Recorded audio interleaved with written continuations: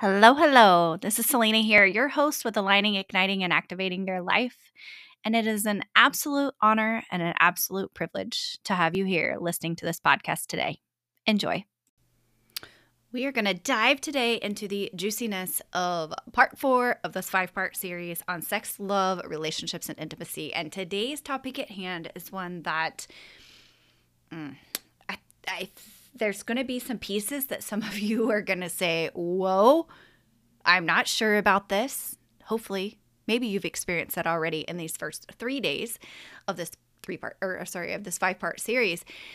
Hopefully there's been something that's shaken you. Whenever we start questioning things, when we realize that we don't like things, that's when we realize we really don't fully understand something. And that is what really can be a catalyst to move us into diving further into what we desire, what maybe is calling us, what is our next space of growth in personal healing. So today I want to talk on the aspects of our hormones changing over the years for men and for women, and how also birth control can play a role and affect this. And, I think this is something that really we just don't talk about, right? Like, we make the jokes, we make the pre-assumptions, we make the analogies that, a man's going to get to his 50s and then he's going to have a midlife crisis and he's going to go cheat, find him a younger woman and, all these things. And that, a woman gives birth and then, there's going to be no more sex. She's never going to want it.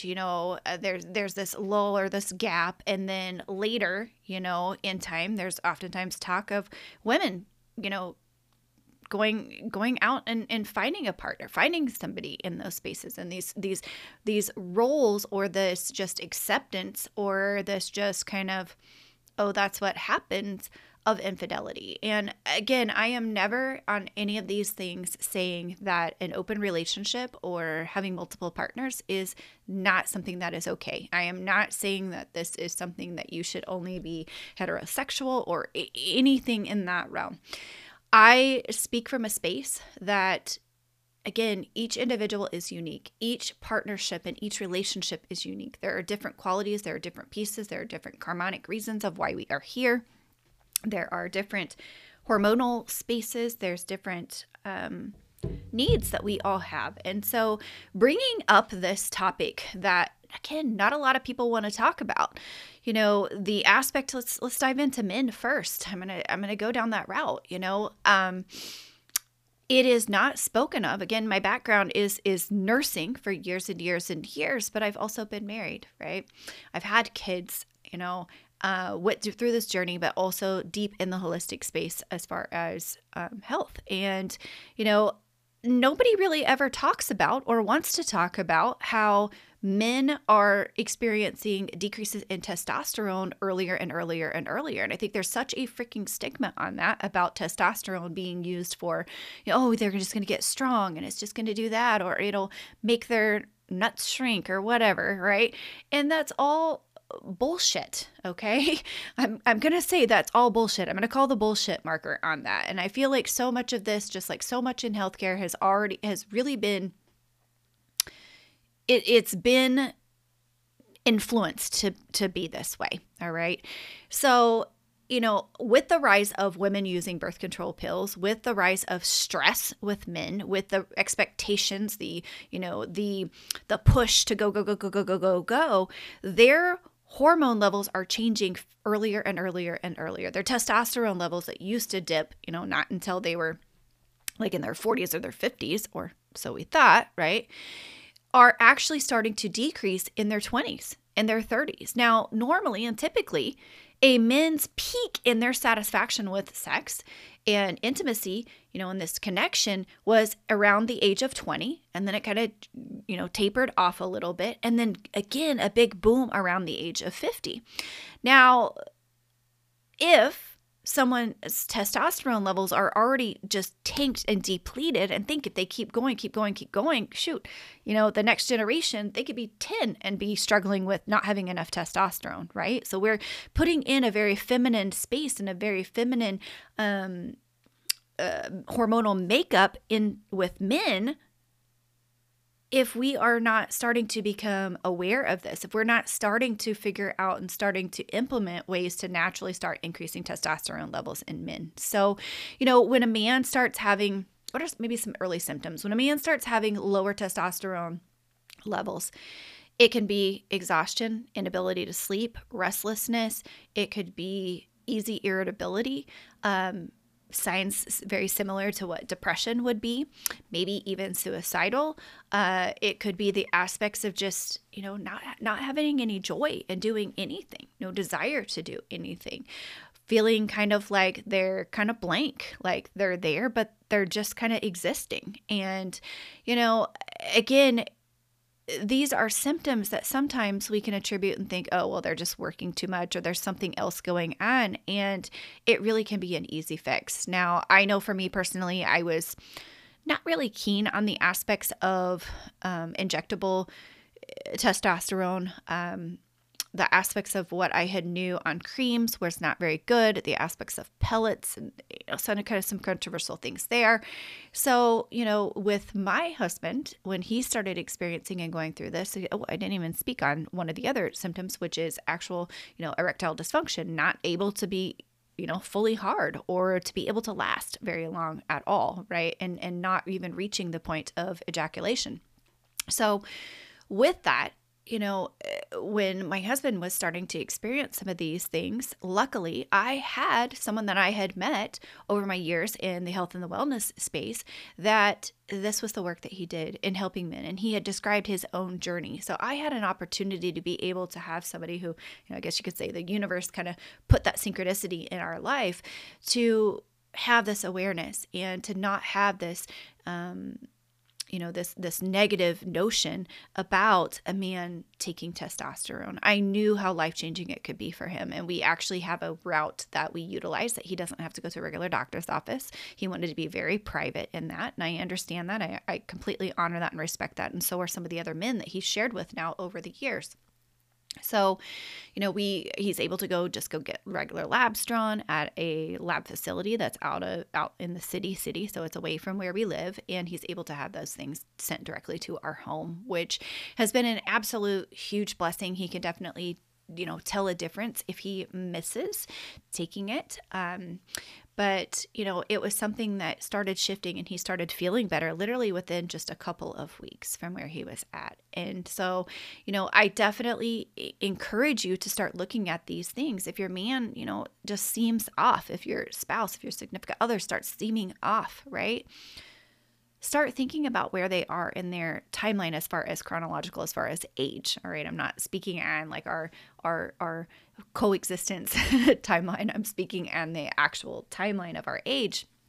But, again, realizing that our sex drives are not going to be completely synced up and not going to be completely lined up, and being able to be aware of this through the hormonal shifts, through, that really kind of play a role in that a lot, is going to help you to be able to kind of take a step back and look at your relationship and where you are and where you can start nurturing from, maybe you're in the phase where, he's not as into this, right? And so he finds other ways to help you to start, being pleasured and to really find and still feel that full connection, a sexual space, right? I think far too often we feel and we believe that sex is just penetration, and it is not. Sex is far beyond the aspects of penetration. Okay. So again, remembering that men, they're going to have this peak, and know that those aren't hardcore numbers, but kind of keeping those in the back of your mind that at age 20 is going to be their huge, boost and rise in their sexuality and satisfaction with sex. And then again, back at the age of 50, where women, on the other hand, I think, I feel like it's getting later and later and later that women are starting to have children. So that's playing a little bit of a role in this as well. But we still follow the cycles of, as our age or as our body ages, that our estrogen levels, our progesterone levels, that our own testosterone levels start shifting and changing. And so at the age of 27 up until the age of 45 typically is a huge peak in sexual, desire and satisfaction for women. So if you really think about that, how, as modern society has pushed this work hard, keep going, keep working, space, think of how many women, yes, they have these huge desires and these huge needs, but, they're also raising children. They've got kids, going, spouse is out working and stuff too. Maybe the wife is out working too, oftentimes, right? And all in all, the aspects of sex are kind of diminished, right? And maybe they did cat and mouse want some here and there, right? But then they get to this age of 45 and their estrogen, their progesterone levels start decreasing. They start going into actual menopause, and their body starts changing. They're starting to have dryness. They're starting to, not be able to reach those climaxes like they could have when they were younger. But yet the man is at this peak rise in where they are sexually. And so you can see how oftentimes this can be something, if we're not aware of it, if we're not conscious of it, if we aren't very intentional of it, can actually lead to divorce, right? And the separation, because there's such a disconnection, and there's not this holding, and there's not this honor, and there's not this, true giving and receiving exchange throughout, the relationship, as far as meeting each other sexually in that space. So, I really wanted to touch on that today. Didn't want to keep that part super, super long, as I really want to shift, and I also really want to talk about something that I don't feel like is talked about enough, and something that has really came out more and more as far as in the research and in studies, and that is the influence of birth control on who your spouse, significant other, or partner ends up becoming and is. So I want you to think, when you start thinking about pheromones, like your scent, your hormonal scent, your hormonal essence, and your smegma, right? Like all of those pieces, like we are attracted, right? There's a piece of us that is animal-like, right? Animalistic-like.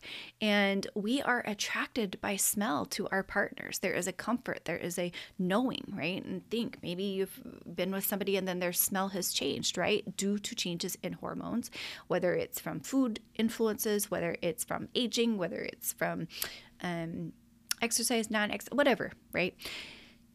All in all, birth control, that is pushed so much on young women.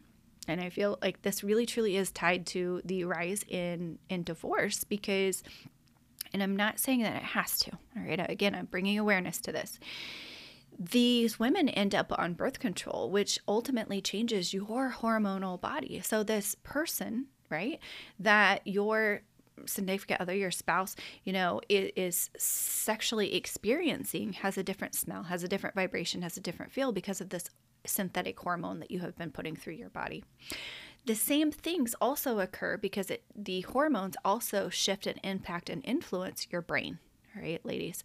So, when you are on birth control, sure, you may be, oh my gosh, raging, like totally into this person. And then when you get off of the birth control, then I'm going to have to sneeze. So when you get off of the birth control, you actually are not attracted to this person. It can actually change how, your brain sees, feels, experiences this person. It changes, again, your smell, your own senses, right? And that hormonal connection that is there. So I'm not going to get like super, super duper down deep into this. There is more on this that I will dive into even more, and how to heal, how to, move through these things, how to really combat some of these things. To hold your relationships, if your relationships are healthy. Again, remembering that not all relationships are meant to last forever.